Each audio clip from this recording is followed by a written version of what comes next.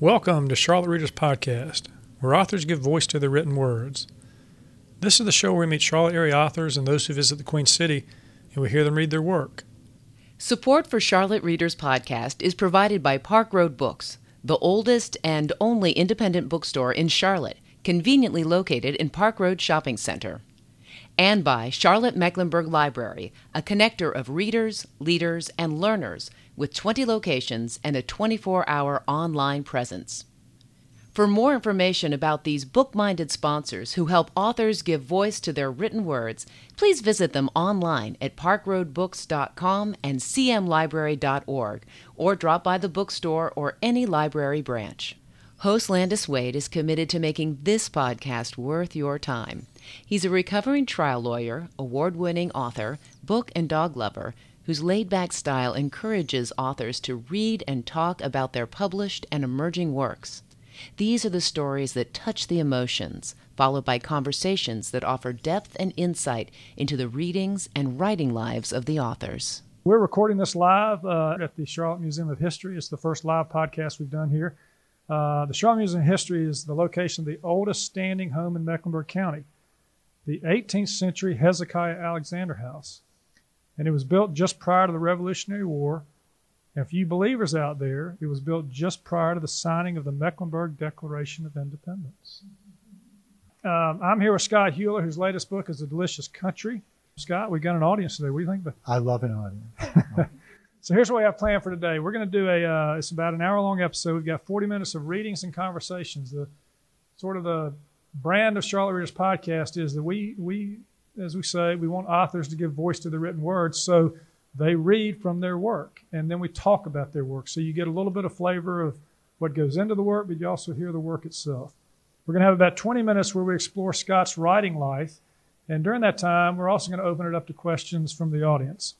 We have technical support today by Brian Baltashevitz, head of the Queen City Podcast Network, to my left here. That's a network that we're a part of. It's a collection of locally based, locally produced podcasts where you can listen to what's on the go in Charlotte. You can find everything you need to know about this show at charlottereaderspodcast.com. You can also find us on Apple Podcasts, Stitcher, Spotify, iHeartRadio, TuneIn, at the Charlotte Mecklenburg Library site, and wherever you get your podcasts. So if everyone's ready, everyone ready? Everyone ready? Well, let's hear you out there. Are you ready? Yeah. All right. Okay, they're ready. Let's cue the music, Brian.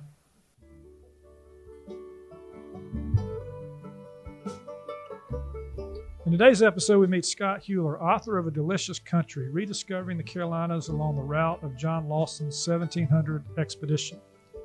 And who is John Lawson, you might ask? Well, he was a young English gentleman who left home in 1700 looking for an adventure, and who 9 years after his quest for knowledge published a very popular book at the time called A New Voyage to Carolina. Lawson landed in Charleston, where he began his 2-month trip through the backcountry, much of it along the old trading path, which ran north and south along the same path we now call Trine Street in Charlotte. Lawson did pass through Charlotte before ending up in what is now called Little Washington near the coast, where he met a girl and, as they say, settled down, and where he became an important public figure and surveyor general to the colony. Scott Huler is not a licensed surveyor, I don't think, more of a surveyor of words, and why he decided to travel by canoe and in foot along the same 1700 route by John Lawson, and what he discovered on his adventure is the subject of today's podcast. Scott opens the show with a reading that demonstrates how he stumbled across Lawson's journey and offers some speculation about the man and why and how he took this trip. I first stumbled across Lawson's journey while seeking information about that history of my own piece of land in Raleigh. A relative newcomer to the place I had started calling home, I searched the historical record for accounts of the region before European settlement. I encountered Lawson's story and was amazed, less that he took the journey than that the journey seemed so largely forgotten. He bestrode the backcountry, treated with the natives, wrote history, made scientific observations, founded towns. Given his various contributions, he ought to be considered Carolina's William Penn. He ought to have a museum. His portrait ought to hang in schoolrooms. Yet no. I began looking into Lawson's life, but found, outside of his own book, only the barest biography. One obstacle to knowing Lawson is his mysterious British origins. We have no accurate recording of his birth or even agreement on his family background. Biographies vary based on conjecture and incomplete information. One interpretation, included in the preface to a 1967 edition of A New Voyage to Carolina, has him born in 1665 to one Andrew Lawson in London and apprenticed to an apothecary in 1675, after which we don't hear much until his book resumes the narrative. Another belief is that he was a member of the Lawsons of the Brough Hall, Yorkshire, though sons of baronets usually leave more of a paper trail than this fellow did. In a biological sketch from a 1951 edition of Lawson's book, historian Francis Latham Harris says, "He appears to have flashed like a meteor across our ken, leaving behind him only this illuminating record of his presence and the tragic memory of his death." It's likely, however, that Lawson was just looking for opportunity, and that the journey was less Lewis and Clark than road trip. That is, Lewis and Clark, a century later, had the backing and support of the U.S. government. Lawson had nothing of the sort. From what I can tell, and I am backed up by knowledgeable people on this, Lawson probably overheard some traders talking in a tavern and begged to come along. Maybe he was introduced to them more formally. In any case, what we know is what Lawson tells us. On December the 28th, 1700, I began my voyage for North Carolina from Charlestown, being 6 Englishmen in company with 3 Indian men and 1 woman, wife to our Indian guide. They left by single canoe, an enormous dugout cypress trunk, and paddled along the coast to the mouth of the Santee River, some 45 miles to the northeast. There they headed upriver, abandoning the canoe after a day and continuing on foot. The company varied as the journey continued. The Indian guides came and went. English traders continued or dropped out. Others joined. When Lawson emerged at the Pamlico Sound some 57 days later, he had interacted with Huguenot settlers and had met with the Siwi, Santee, Sugary, Watery, Catawba, Waxhaw, Occaneechi, and Tuscarora Indians. He stayed in their wigwams, ate their food, trusted their guides, and he emerged with their stories, for some of which he is the only source in the world. Scott Huler is the author of 7 books of nonfiction. He's written on everything from the death penalty to bikini waxing, from NASCAR racing to the stealth bomber. And for such newspapers as the New York Times, the Washington Post, the Philadelphia Inquirer, and the Los Angeles Times, and such magazines as Backpacker, Fortune, and ESPN. His books have been translated into 5 languages. He's been a staff writer for the Philadelphia Daily News and the Raleigh News and Observer, and a staff reporter and producer for Nashville Public Radio. He was the founding and managing editor of the Nashville City Paper and has taught at such colleges as the University of North Carolina at Chapel Hill. Scott was the 2011 Piedmont Laureate in Creative Nonfiction, 2014-2015 Knight Science Journalism Fellow at MIT, and currently works as a senior writer at Duke Magazine. Charlotte Readers Podcast is a member of the Queen City Podcast Network, powered by Ortho Carolina. For more information, go to queencitypodcastnetwork.com. Scott, welcome to the show. Thanks for having me. I'm glad to be here. Now, I got to be careful because I've been reading your book and I've been talking to you, and if I call you John during this thing, it will not be the first time because that you has actually happened. you were in John's shoes, right? Well, and in fact, one newspaper story while I walked through town, I can't remember which town it was, talked about what I was doing, and then they had a picture of me, and underneath it said John Lawson. So I was like, okay, I got what I need to get. There you go. So let's continue with this. Who was John Lawson for a moment? Tell us a little bit more about the short life of Lawson and what he accomplished apart from this 2-month journey. Well, what we know is that he was a young guy in London, growing up and looking to make a name for himself. He wanted some attention. He wanted adventure. Yeah. He wanted adventure, and he wanted scientific adventure. And I think that's really important. We believe that he went to Gresham College, where the Royal Society, which is basically the world's first scientific society, was functioning at that time. And I believe that he looked at the members of the Royal Society the way Mark Twain looked at steamboat pilots, or the way people of my generation looked at astronauts and say, oh, I will have that. Yeah. And so he wanted to be part of this whole science thing going on. And he was looking to do something. He tells us in his book that he considered going to the Grand Jubilee, which was basically a state fair that the Pope threw every 25 years or so, because guess what? It was the 1600s. What else did people have to do with their time? They couldn't listen to the podcast. Right. It gave them something to do. Yeah. And so he has this 2-month journey, which we're going to spend a lot of time talking about today. But he had a tragic end too, and you foreshadow that in your book. Can you talk? Because there's very different happenings in 1700 from 1709 in terms of the interaction between the Native Americans and the English, because they keep coming, and the Tuscarora Wars come along. Right, exactly. Lawson is the first casualty of the Tuscarora War. Lawson, whose perspective on the Indians is almost unique among his cohort, who respected the Indians, who admired the Indians, who trusted the Indians, and who was in turn treated very nicely by the Indians, ends up being killed by the Tuscaroras because, as you say, settlers kept coming, and the Indians, the Tuscarora, in fact, wanted to move away, but North Carolina wouldn't even let them. And so they finally said, if we can't go, we can't live like this, so we're going to have to stand and fight. And Lawson, at the beginning of what was to be another journey, stumbles into a war party and is eventually killed.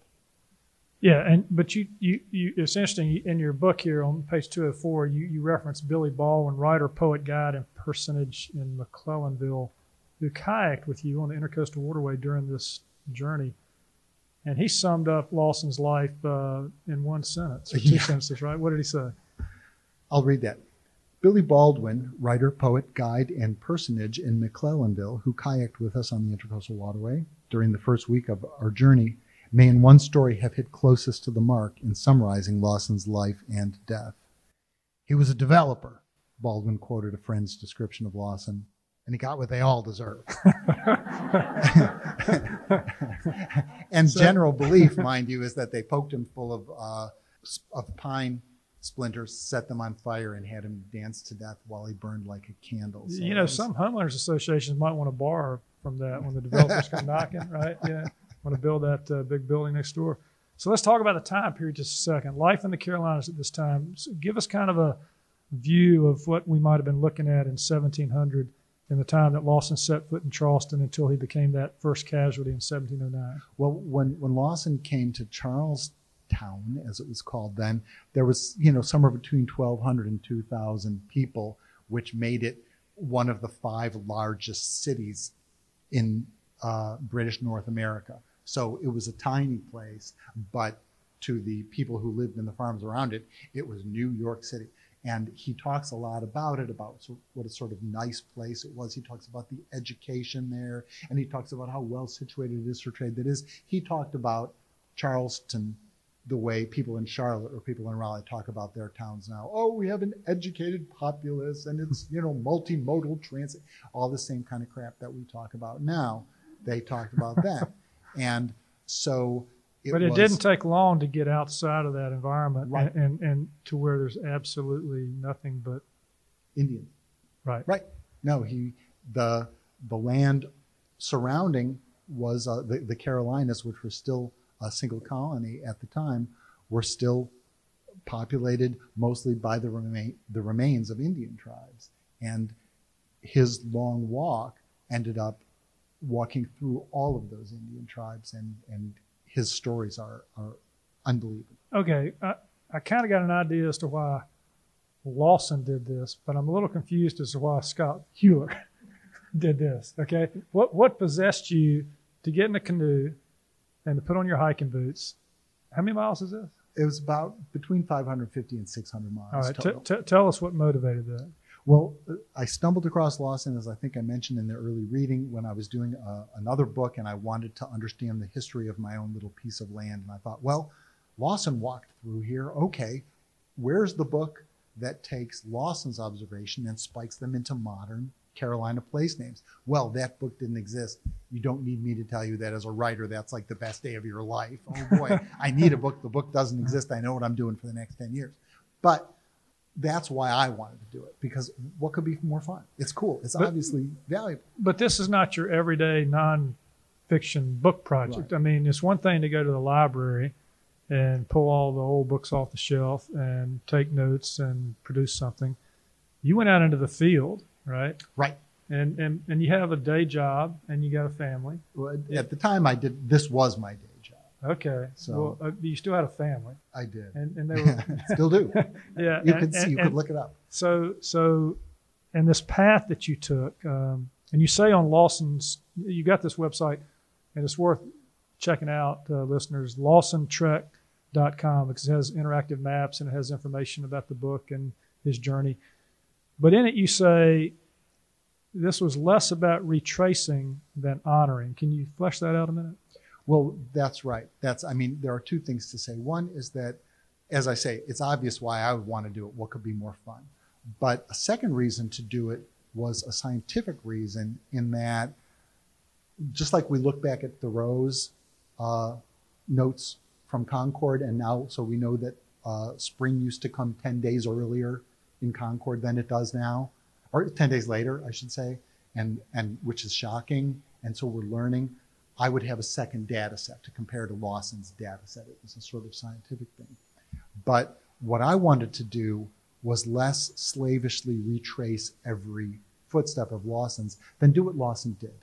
Lawson set out to have a look around and tell us what he saw. And He went on a walkabout, as they say. Right. Yeah. That's exactly right. Yeah. Lawson went out to see who's out there, what's going on, who lives here, what do they grow, what eats what, how do things work around here? And so I set out to do exactly the same thing, was walk through the Carolinas of 2014 and 15 and say, who lives here? How do they make their livings? What grows here? What eats what? But you didn't do all walking. You first got in a canoe. Right, just like Lawson did. I jumped in the canoe. Right. And the wind started blowing and you headed out to sea, right? Yeah. Well, Lawson worried about that a lot. And my first the first person who kind of helped me with the physical action of this trek gave me a canoe. She ran a nature outfitter down in Charleston, put me in a canoe, gave me a satellite phone, gave me a flare gun. Where'd she think you were going? She thought that I was the kind of knucklehead. I mean, I had called her up and I said, I would like to rent a canoe, please. And she said, well, what is it that you plan to do? And I told her all of this stuff. And there was this 20-second silence on the phone. And she said, okay, I got this. She put me in the canoe. She put all this stuff to save my life when, as she was sure I would do, I got swept out to sea. She found places for me to camp all the way up the Intracoastal Waterway. She eventually canoed with me a day. She found me guides. It was amazing what Kathy Livingston did for me. So let's relay the foundation here for where you went and what you did. For those who are listening in podcast land, go to LawsonTrek.com. You can find the map. But those who are here today, Scott brought a map with him. It's to Scott's right, your left, and kind of tell us, Scott, where you went here, where he went. Well, I always want to do like the John Cleese thing about the left peak of Mount Everest. Oh, wait, there's this one. Okay, so what Lawson did is he started in Charleston, and he paddled up what I used was the Intracoastal Waterway, which made life a lot easier than the tidal creeks that Lawson had to make his way in. And when they got to the mouth of the Santee River, which we have ruined, but in Lawson's day was one of the most important rivers on the East Coast, I think they thought they were going to paddle up the river. And I think after about half a day, they were like, this is not going to work. And they got out of the canoe and they started walking. Kind of like you did, I think. Right. Yeah. Exactly. Yeah. Exactly. It was just like, that's crazy pants. And then walked through the swamps, and Lawson met the Huguenot settlers there, but made his way up pretty much along the path of the Santee River, crossing the Santee and heading up to where Camden is now, and then up to where Lancaster is now, up to where Charlotte is now, and then following the trading path. It's no surprise that the trading path follows the railroad, follows I-85. It has roadness. It goes where it makes sense for the road to go. So if anybody wonders why Charlotte is where it is. Right, because two important paths cross there. Right. And Lawson met interesting people there, Catawbas and Indian traders. And so then he follows a trading path up to Hillsborough, where he is told that there are Seneca raiders in the area, and that going further north risks more interaction with the Seneca raiders. Nobody wants more interaction with Seneca raiders, so he headed straight to the coast and ended up in what you and I would call Little Washington, what the Indians probably called the place where that British guy lives with his daughter. Then he said, I think pleased with the surroundings or something, I chose to remain. So you would think that this would take someone a long period of time in 1700, longer than someone in this day and time, but it actually took Lawson only a couple of months to do this, right? Right. Well, Lawson, the closest person who even knew who he was 5,000 miles away in London. So for Lawson to disappear into the bush and then pop up like whack-a-mole in Little Washington 2 months later, no problem. Lawson paddled away from Charleston with unexpected friends on December 28, 1700, and was taken in and cared for by every group of settlers and Indians he met, and finished it with generous hosts near Washington on February 23, 1701. We think, even before those sloppy final entries, he gets a little cavalier about days. I started mine with vast and unexpected generosity in Charleston, met a constant parade of generosity, support, and kindness during a year on the way, and finished the outdoor portion of this project with yet another outpouring of help unlooked for and enormous assistance at Bath. I stepped into a canoe in Charleston on October 12, 2014, and stepped out of one in Bath on September 26, 2015. Scott, what was the feeling like when you landed? Were you conquering hero, grateful passenger of history, or just tired and glad to be home? When I landed in Bath, I was grateful dad of 2 still living children. because you tell that story in your book. Yeah, we had, Lawson finished in Little Washington, as did I, but the people at Historic Bath were very friendly to this enterprise, as were so many historic enterprises.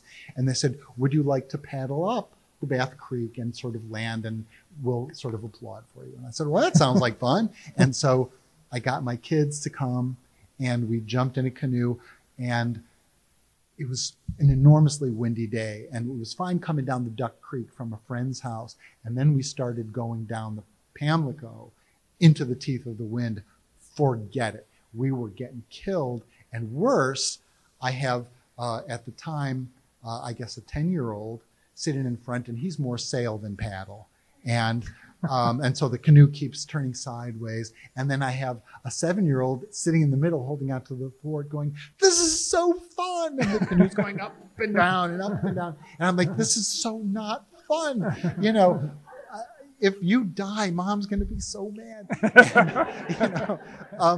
That's all you're worried about. Yeah, well, I was terrified. And so we dragged ourselves over to the side, called our friends. Our friends moved us in. And I was like, I think we're done. And they're like, oh, no, you're not. We're putting you back in the water directly at the foot of Bath Creek, and you're paddling up.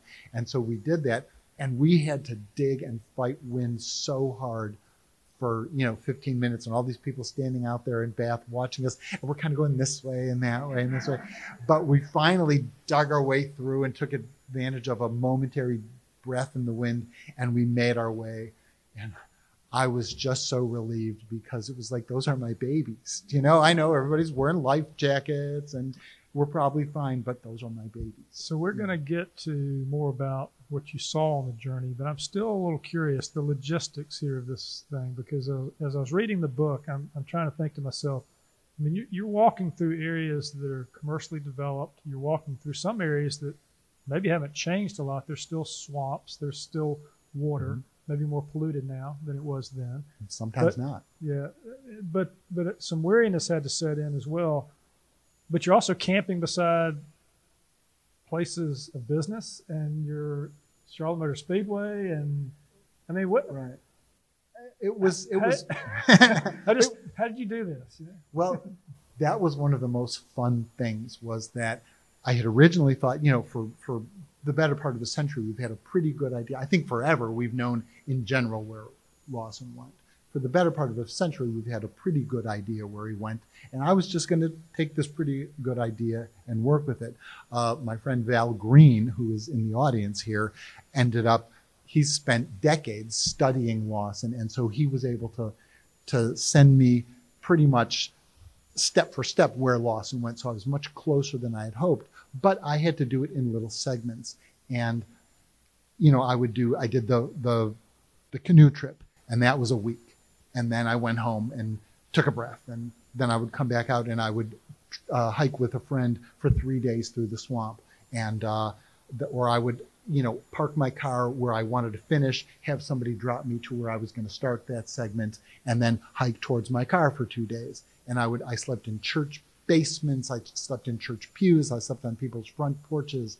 I slept even on one memorable day. I just found a spot by the side of the road and threw down a tent and slept on the ground. But like Lawson, who, you know, the Native Americans they took him in. They befriended him. They provided him with food and drink and directions along the way. You say the same thing in your book, that you met people who'd been here after the Native Americans. You met Native Americans as well. They also took you in and pointed you in the right direction. So the hospitality, at least in the Carolinas, it was incredible. Yeah. It was. I would even say it was the point. It was the entire point of this enterprise, and it was staggering. There were moments where the hair stood up on the back of my neck. I had walked through. I had done the canoe portion and done a little walking in the swamps, and I got an email because I did what Lawson would have done, right? Had Lawson had Instagram, Lawson would have used Instagram, I'm sure of it. But I used Instagram and Twitter and Facebook, and I had a website and all of this kind of stuff.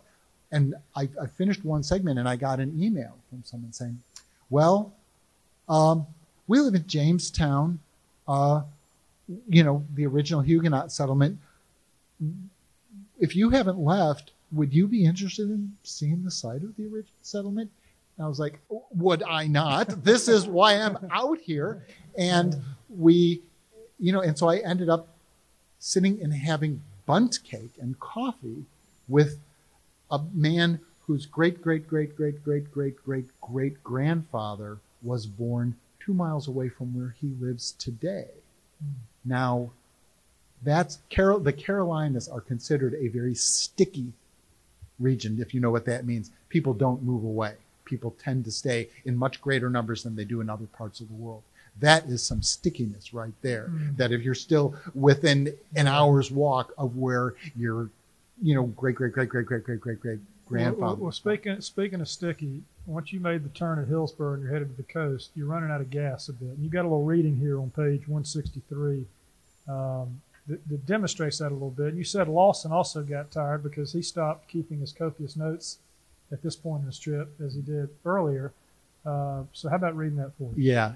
People say Lawson falls off the map after Hillsborough. It's very true. In the early days of his journey, Lawson devotes page after page of loving description to every Indian tribe, every funeral custom, every change in terrain or type of rock. Here, he simply mentions pine trees or a pocosin and carries on. Early in his journal, he often spends 2 or 3 days, 2 or 3 pages telling the stories of a single day, the Tuesday or Wednesday that dot the margins to help the reader, hanging in space. Now, nearing the end of his journey, he's clearly grown weary. The last 12 days of his trip occupy 3 pages total, the italic days looking in the margins like ladders. For my own part, I could not say this was difficult to understand, and I noticed it especially as I walked into the triangle region of Raleigh, Durham, and Chapel Hill, my home territory. Perhaps it was dragging my sore feet and heavy backpack along one more damned asphalt road with no sidewalk, leaping into the bushes when some texting driver or wide utility truck left me no choice. Perhaps it was hitting more development and seeing the dispiriting plethora of choked 5-lane highways and big box stores and malls and 5-story stick-built condo developments popping up in this territory like toast on Sunday morning. I stopped in one outdoor supplier to get a strap for my glasses, which slipped off my face from sweat, and inside encountered a wall of guns for sale, pink shirts reminding girls that guns were for them too, and heard country music singing the praises of small-town life. Having been walking through collapsing and dying small towns for the better part of a year that gave the lie to that song, I got the willies from the whole place. When we come back, we're going to focus on what 2 explorers centuries apart experienced, what was different and what was the same. So stay with us. Hey listeners, I'm here at the Robinson Spangler Carolina Room, Uptown Branch, Charlotte Mecklenburg Library. I'm here with historian and resident Tom Hatchett. Tom, how you doing? Pretty good. We got some food for you today. We got 2 helpings. I see that. We got books about food. Tell us about this first book. Called Holy Smoke, the Big Book of North Carolina Barbecue, written by an actual Ph.D., John Shelton Reed, over at Chapel Hill, along with Dale Volberg Reed. And you need a Ph.D. to write about barbecue? Well, when you have a Ph.D. writing about it, they talk not just about the food, but about how barbecue got to be in North Carolina. We've got 2 traditional flavors of barbecue, Eastern and Western, the Lexington style. There are also a whole bunch of new barbecues popping in with the thick, rich red sauce. That's a new thing here. And then if you go just a little bit south of Charlotte, you get into the mustard-based sauce of South Carolina.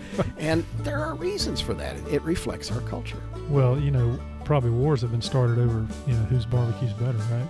Mm-hmm. I ain't going to get into that. All right, so another book here, Hungry for Home. Oh, Amy Rogers put this together. It was published by the Public Library several years ago. It's still worth going back to. It is stories of food and recipes, mostly by Charlotteans, old and new. If you want to get a sense of how the Charlotte area, the Carolinas are changing, Hungry for Home is a delicious way to start. Well, I'm getting hungry just looking at these books, but hey, listeners, if you want to find out more about, how to feed your appetite for books and food, check out the library. They're got how many branches? 20 branches in Charlotte, and then you got this great resource with the Robinson Spangler Carolina Room. Tom, thanks for these tips. Thank you. Charlotte Readers Podcast and host Landis Wade are grateful to you for listening to this show.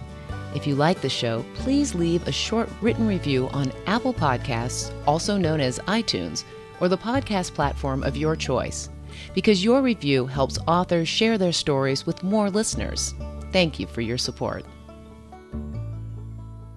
We're back with Scott Hewler, author of A Delicious Country, Rediscovering the Carolinas Along the Route of John Lawson's 1700 Expedition.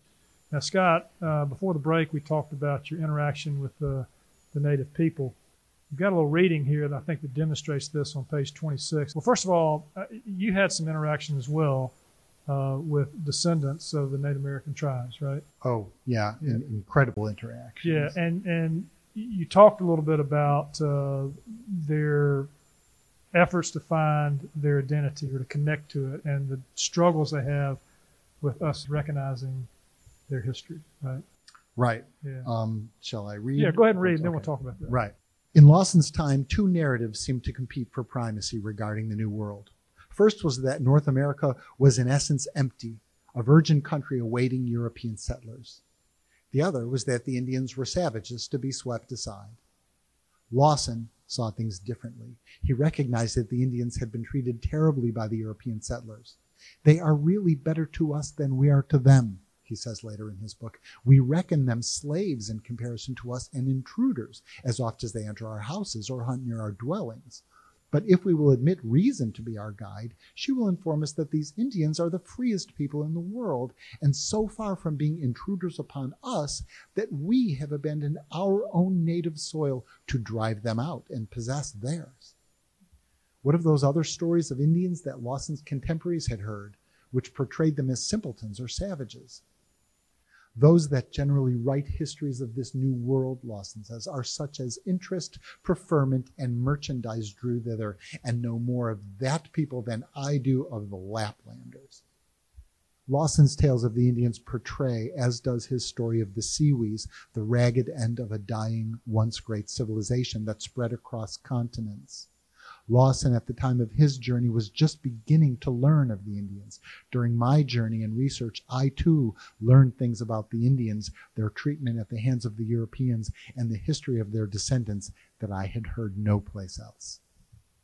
So, Scott, this is not a political show, but as I'm listening to you read, I can't help but think that in 1700, us white people, we were the visitors, we were the foreigners. We were the ones coming to this country. We were the refugees. There was no wall, right? Right. There was no wall. Right. Yeah. And we were intruding upon lands, the peoples that inhabited for how many years? Millennia. Yeah. talk about for a minute your interaction. You had one encounter with, I think it was the Vice Chief, Peggy Scott of the Santee tribe, and I think one of the things she said was that we're the only race to have to prove who you are. And she was really tied to Lawson, that maybe Lawson kind of gave her back her history. Talk about that. My interaction with Peggy Scott of the Vice Chief, as you say, of the Santee tribe was one of the great conversations of my lifetime. Peggy agreed to meet me, was glad to help, just as her 300 years ago her ancestors had done for Lawson. She met me at a little cabin, and we were going to take a walk, but she wasn't up for walking, and so we sat and talked. And I tried to explain to her who Lawson was, and she said, "Oh, I know who Lawson is. My Lawson is never, I never don't know where my Lawson is." I said, "Well, tell me why that is. What do you mean?" And she said, well, she explained to me growing up as the third group in a racially, binarily segregated culture, where she went to school, and if a white child needed a drink of water, here's a drink fountain. If a black child needed a drink of water, well, here's a kind of crappy drinking fountain. If an Indian child needed a drink of water, the principal had to come with a paper cup. How much more erased from a culture can you be? And so she eventually left school, but then eventually came back to it and went to college, took a history course where she read Lawson. And here's Lawson speaking of her ancestors with respect, with admiration, with decency, with genuine love and affection. And she said, Lawson gave me back my history. And as I tell you now, the hair stands up on the back of my neck. It was astonishing to feel this connected to someone whose experience was so powerful. And Scott, you not only saw a connection to people whose ancestors had been here for years, but you saw a connection to a change in the populations. For example, just as the Indian populations were disappearing through disease and conquest and so forth, you were looking at towns whose businesses and main streets were changing. And you talk about that in your book. And that was one of the connections you made, I think, on page 81 of the book. You've got a short read there from that page that starts with empty houses. How about reading that for us, and then let's talk about that idea. Right. Empty houses. The town of Jamestown was little more than a gas station and a church. The little crossroads of Horatio with its store was barely there, and Haygood simply was not. The farms the people once worked belonged to corporations now, most of the jobs done by machines. We were getting our first sense that, like Lawson, we were seeing not a culture in flower. We were seeing the end of something. Shells like those Lawson had seen on Capers Island, or the ghost trees of Boneyard Beach, or the empty town of Awendaw, the silent record of a vanished tribe. The life that sustained them was gone. You've got a lot of time to think, Scott, out there in the tent, all by yourself. When you think of that, as you did on those nights alone, how do you feel about that? Well, there was no way of avoiding that. Just as you say, as Lawson recognized, he wasn't seeing Native culture, he was seeing the ragged end of something that 200 years ago had been amazing, and now, tribes were trying to band together and figure out how to make a go of it. It was whatever was left, let's try to make a go of this.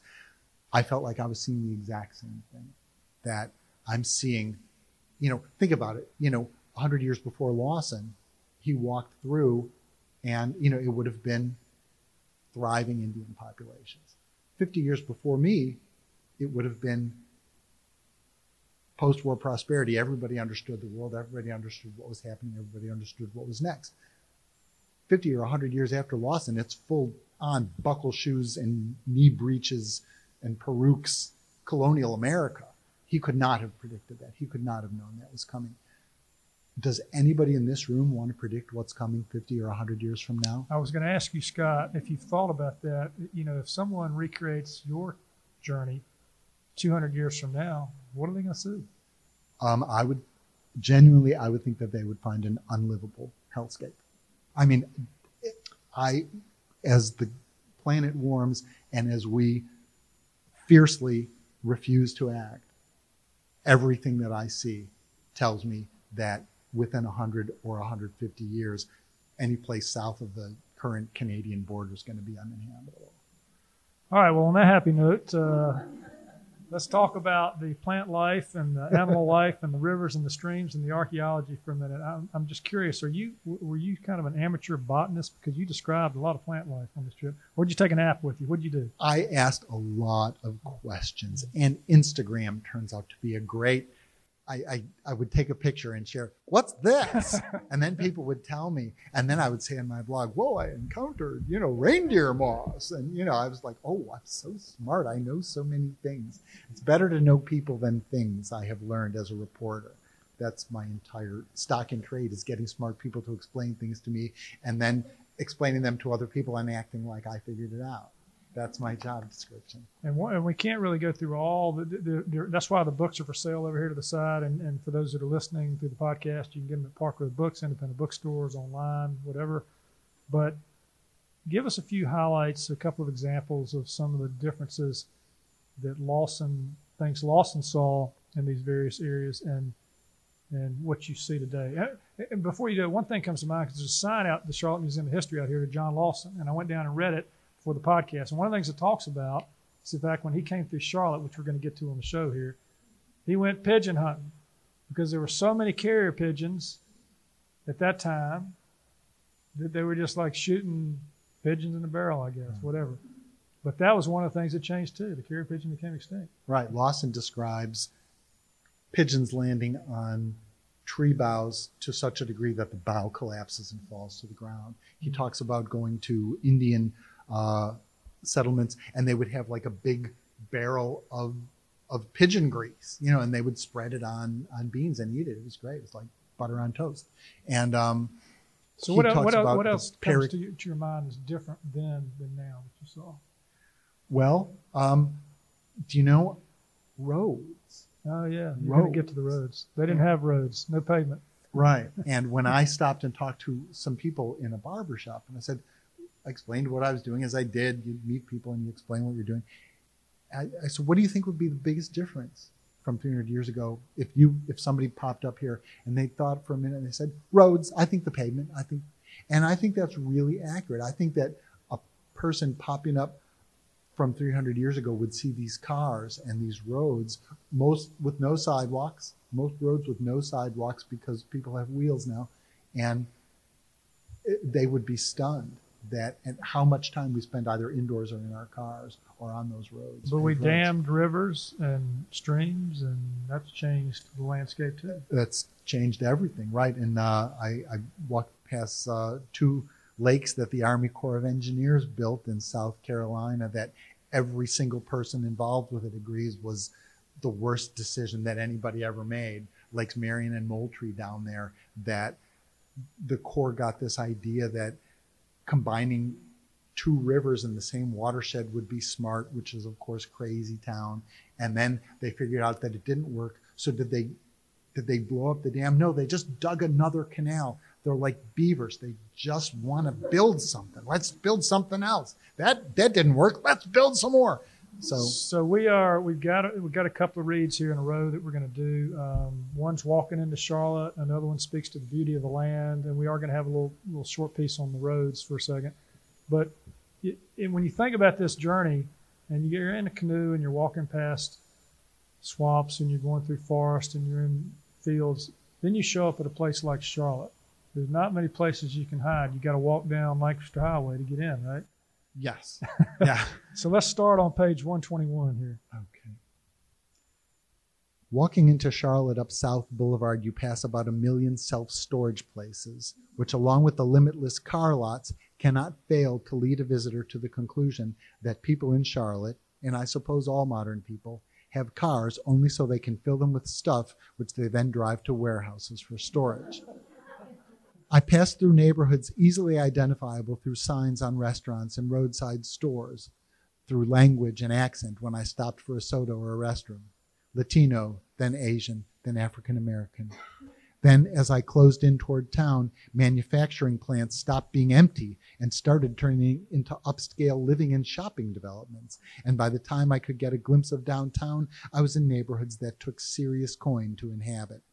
If you walked a block off the main drag, you could see that one or two of the old mill houses remained, but almost everything else was a teardown, replaced by the 3-story gentrifying postmodern, occupying every square inch of land it was legal to occupy. Plenty of nice stores and bars accompany those neighborhoods, often, as I said, in one-time industrial buildings. Atherton Mill, for example, housed the Big Ben British restaurant and pub, expensive shops for spices and coffee, and a Warby Parker. Once I got into downtown, it was like the Peterson's Guide to the ecosystems of the big cities. Big steel and glass skyscrapers? Check. 7. Sports stadium? Check. 3. Minor league baseball, pro football, and pro basketball. Adorable mini park? Check. One with a literary theme, and for some reason, spitting fish. Then there was Trade and Tryon, and though no Catawba king greeted me, I had been well treated by the Catawbas already. Regarding Seneca raiding parties, I had no worries. Cars, however, kept me busy.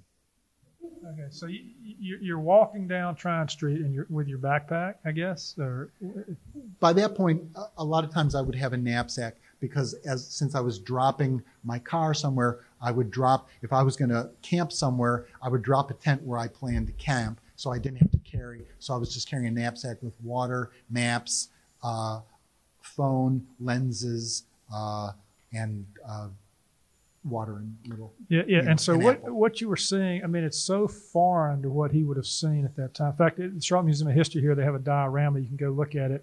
The center of downtown, or what are we supposed to call it? Uptown Charlotte now.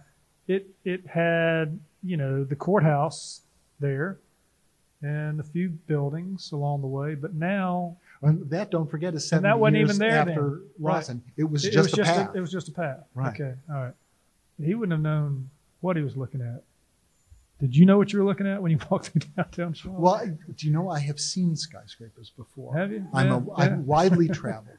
And yes, and it was in many ways very But it had to be satisfying. jarring after what you've been walking through for Jarring months. and yet satisfying because Yeah. it's like, okay, home, I get how this ecosystem works. Yeah. Okay, there are traffic lights that might protect me from the cars.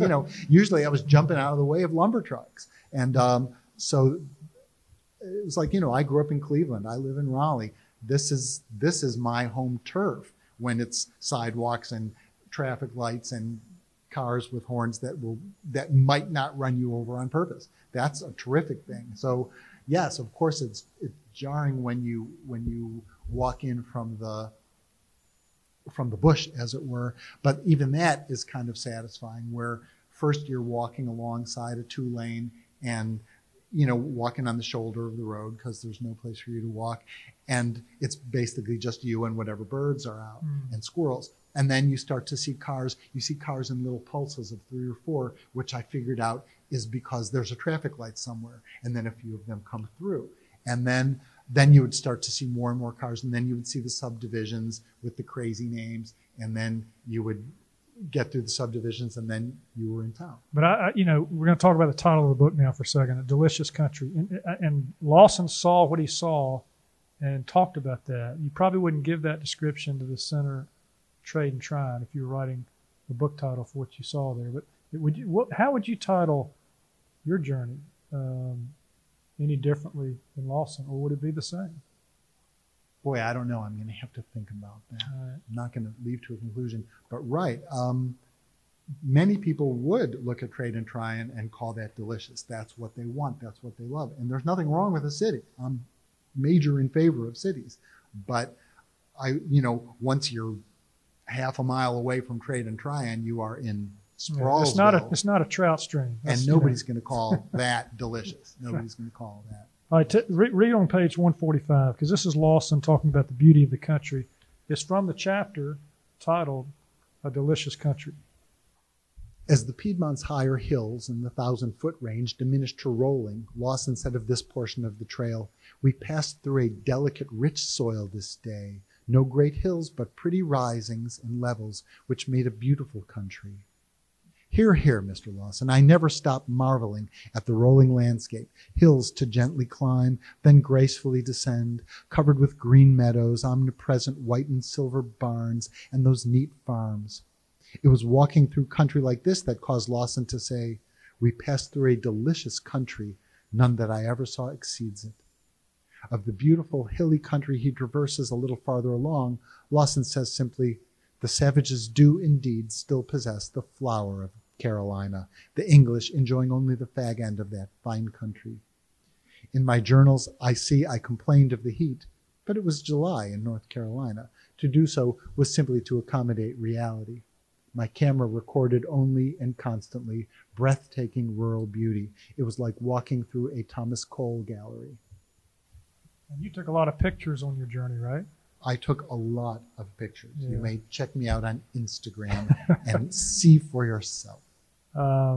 Any pictures that you got that are hanging in your study or where you write books that speak to you the most about this journey? The picture that speaks to me the most powerful image that I took was of the passage that I read about the small towns dying.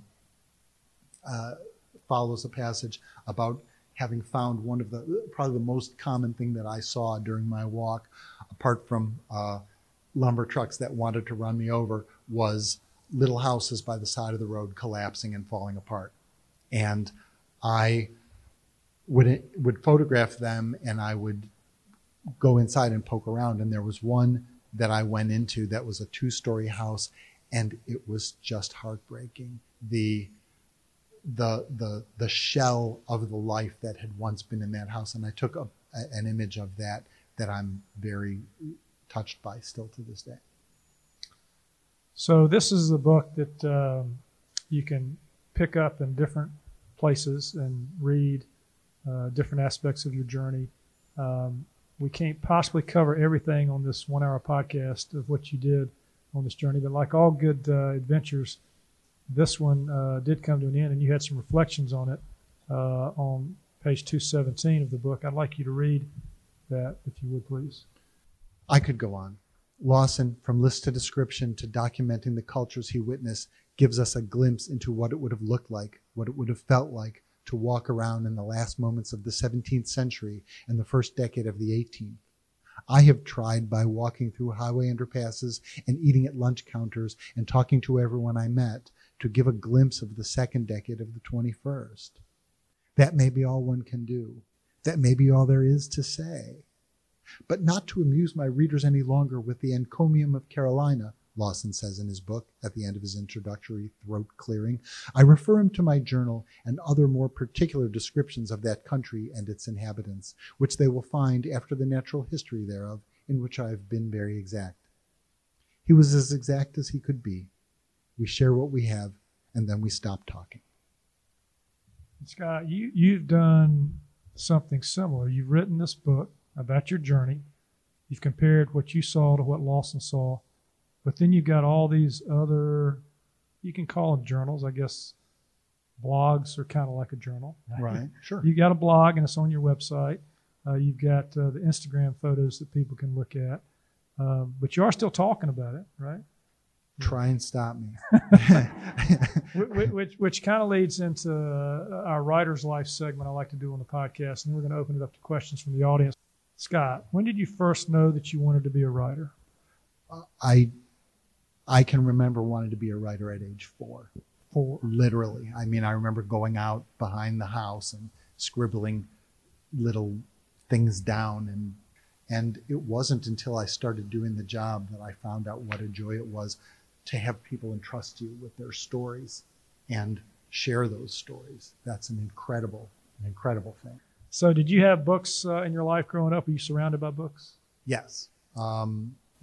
We were a family of readers. In fact, I saw a study once that said the thing that most strongly correlates with whether someone grows up to be a reader and writer is whether you have books, magazines, newspapers floating around your house. And my kids basically have to dig themselves out of ours. So in the opening, I mentioned that you've written on everything from the death penalty to bikini waxing, from NASCAR racing to the stealth bomber, and now John Lawson and this trip. I'd guess that you are the kind of guy that gets obsessed with a topic. Could you talk a moment about how obsession with content is important to a writer and how you used it to guide your work? Oh, that's a great perspective. I think that if you're not obsessed with it, don't write a book about it. You know, I beg you, do not write a book out of it. We are not running out of books. If you're not obsessed, the reader's not going to be obsessed, right? If you can live without the book, trust me, everybody else can. So, you know, if you need to write a book, by definition, the whole world has been getting along just fine without that book so far. So you better be obsessed with something before you decide you're going to take and write a book about it. What do you enjoy most about the writing process, and what frustrates you in that process? What I enjoy most about it, I'm one of those rare writers who enjoys everything about it. Everything. People say, oh, I don't like writing, but I like having written. And I say, then you're in the wrong job. Because I never hear a physician say, you know, I don't like treating patients, but I love having treated them. That's not a doctor I would go to, do you know? And I like sitting there and typing. I like wrestling with it. I even trying to find a way to like the weeks and months in a project like this when it is just ineradicably stuck and you go out day after day to this failed enterprise, something that you know in your spirit is the end of you. And you keep going out there and spending days literally weeping. So were you making notes? Were you actually writing chapters along the way when things came to you that you saw, or did you record them in a journal and then come back later and put them down on paper? Well, as I was walking along, you know, I never do not have a notebook with me, those of you who wish to be writers. And I would be walking along with one kind of notepad or other. As I walked, I was like a high school sophomore's idea of a poet, you know. I was just walking around and jotting things down. And then I would, you know, as I say, Lawson took his journey in 1700 and 1701, and his book came out in 1709. I, meanwhile, was updating my Instagram feed from my kayak and writing blog posts from picnic tables in parks.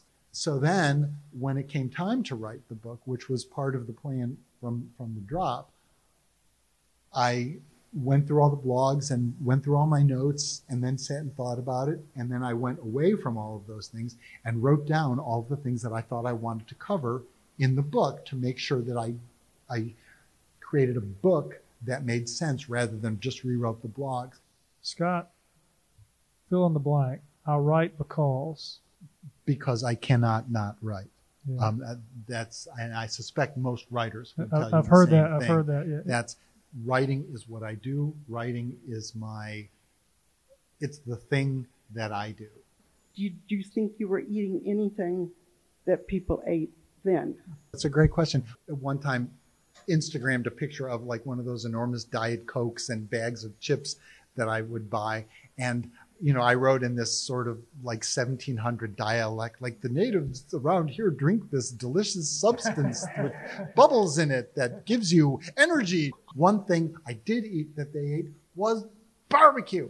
Lawson talks about barbecue, and he talks about the Indian woman shredding it sounds like the barbecue that you and I had yesterday. And it's amazing that certain things just don't change. So in your book, you address a lot of the economic issues plaguing the South, especially the rural South, and you approach it from a very not condescending place. I just wanted to hear your thoughts. A reporter for Vox recently said, "I spent a lot of my vacation driving around rural areas through NC, Kentucky, and Tennessee. My impression, horrible land use, bland, ticky-tacky strip mall architecture, and economic decay. I feel compassion for those people, but I have zero time for romanticism about U.S. rural life." Thoughts? Oh, gracious. I read that too. And there has been a great deal, as you can well imagine, of discussion on Twitter where one discusses things nowadays. I think this is really a tone of voice thing that, in the first place, I've been clear from the start. This is my home. This is where I live. This isn't those people. This is these people. I'm one of these people. I married a native here. And I'm fighting for this state like crazy. You know, one of the discussions I describe in the book is while I was out on this project, Dylan Roof killed all those people in Charleston. And the Confederate flag became an enormous issue. And I was coming through Salisbury. at the time. And I won't go deeply into it, but I had a long conversation. The entire historical infrastructure of Salisbury came out and treated me like a prince, which I am, obviously, for days. And then I was walking out of town. I talked to two guys sitting on the porch, two African American guys, and they were like, "Before you leave, don't forget the hanging tree."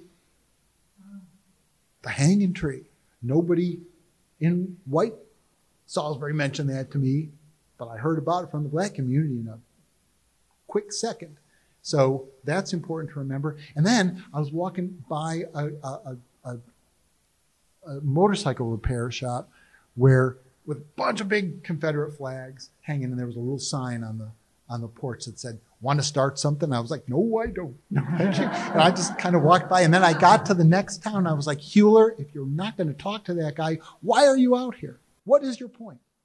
And so I drove back there, and I kind of pulled up, and I was like taking my pictures, and the guy comes out of the door, and he's like, "Can I help you?" I was like, "Well, hi, I'm he's like, "You all right? Because why don't you park in here?" And so I said, "You mind if I take a couple of pictures?" "Of course. What's up?" I said, "Well, Confederate flag." Okay, so we started talking, and just like my conversation with Peggy Scott, this was one of the great conversations of my life. Did I change this guy's mind? Spoiler alert, no, but, and I was able to say to him, we were talking back and forth. I see it as heritage, blah, blah. And, I said, you understand that an enormous portion of the world sees it as a symbol of violence and hatred, right? Well, I feel bad about that. And I said, so I made a gesture to him, and I won't make it here, but I made a gesture that used one finger. And I said, what if I made that gesture and waved it around your face? Would that offend you? And he said, well, yeah. And I said, what if I told you that that was not a gesture of hostility and hatred, but it was a gesture indicating that I'm worried about your prostate health and I think you should get a digital exam? And he kind of laughed a minute, and then we kept talking. He didn't take down his flag, but we talked to each other, and I told him, I was able to say, I didn't say this BS, but I was able to say, how you tell me that you perceive this symbol is not how an enormous portion of the world perceives it, and you're displaying it in this way. I'm not going to tell you it's harmful, but it's harmful. And, what can you do? You talk. But did I treat him like he was, did I treat him like those people? No, I didn't. He's us people. And we're all us people. And Scott, you bring the book to a close with a scene where the descendants of the Tuscaroras and the descendants of the early settlers are gathered together. Talk about that a second. Well, it was a wonderful thing where down in Grifton, if any of you have been to Grifton, and you should go, they have John Lawson Legacy Days. I'll be there this year. Surprise. And one year they had some descendants of the Tuscarora come, and the guy dressed as Lawson and one of the descendants of the Tuscarora, we all took this walk up a trail to the spot on the Contentnia where they think is probably where the war party was that Lawson and his friends stumbled into, and they killed Lawson. And they basically put a wreath down, and they said something in the nature of, let's all try to be friends, and it was a moment of great peacefulness. I thought it's been many, many years, and the Tuscarora and the majority population, and we all need each other now. We're in desperate need of each other now. And there's, my God, the mistakes we've made. My God, the problems we have to solve. But problem one is, if we can't work together, we can't solve nothing, right? So. And the last thing you did, as we bring this podcast to a close today, the last thing you did at that ceremony was to take a picture. Yeah. Well, that's I loved ending the book that way. I loved using images to go along with my text. And it's a Well, great book. well, Scott, you presented a great image for us through this book, sort of bringing to life a story that's in this book from the 1700, but giving another spin to it, something, in a modern day, because you can't understand the future without understanding the past, right? Absolutely. Scott, I want to thank you so much for joining me today on the podcast. It was absolutely my pleasure. And thank everyone for coming out. Yeah, And it was thank you. just And a let's pleasure. thank Scott for being here. Let's give him a hand.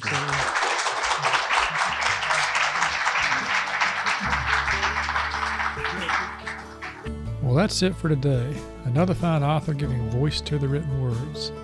In next week's episode, we have Barbara Johnson and Roger Kohlberg. They are two award-winning writers of the Charlotte Writers Club writing contests. Barbara Johnson for her nonfiction work and Roger Kohlberg for his short stories. We start with Roger reading his award-winning piece called At the Pond, where the main characters are the animals. Barbara's first read is from her memoir in progress, an excerpt from her award-winning piece 5 Lies, about a young Barbara whose father won't buy her the shoes she needs for school. Contest judge Michael Chitwood called it a rich and wonderfully detailed account of the pain and joy of innocent belief. They read several other pieces during the show, and we talk about their writing, including talking about Barbara Johnson growing up in a sharecropping family and being one of 10 children, and then being the only to go to college. For periodic updates about the show and upcoming authors, please sign up for the podcast email list at charlottereaderspodcast.com. We promise not to spam you because Landis says that takes too much time. And if you do sign up, as a thank you, Landis will give you an ebook complete with illustrations, his first in the Christmas Courtroom trilogy. Please don't forget our sponsors, Park Road Books and Charlotte-Mecklenburg Library. Links to our fine sponsors and their resources are on the webpage and in the show notes.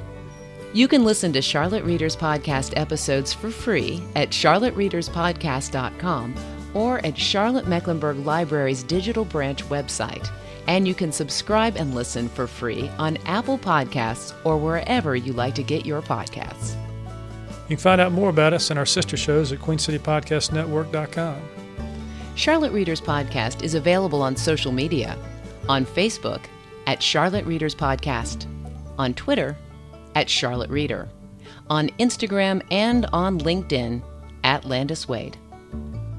Until next week, I'm Landis Wade for Charlotte Readers Podcast.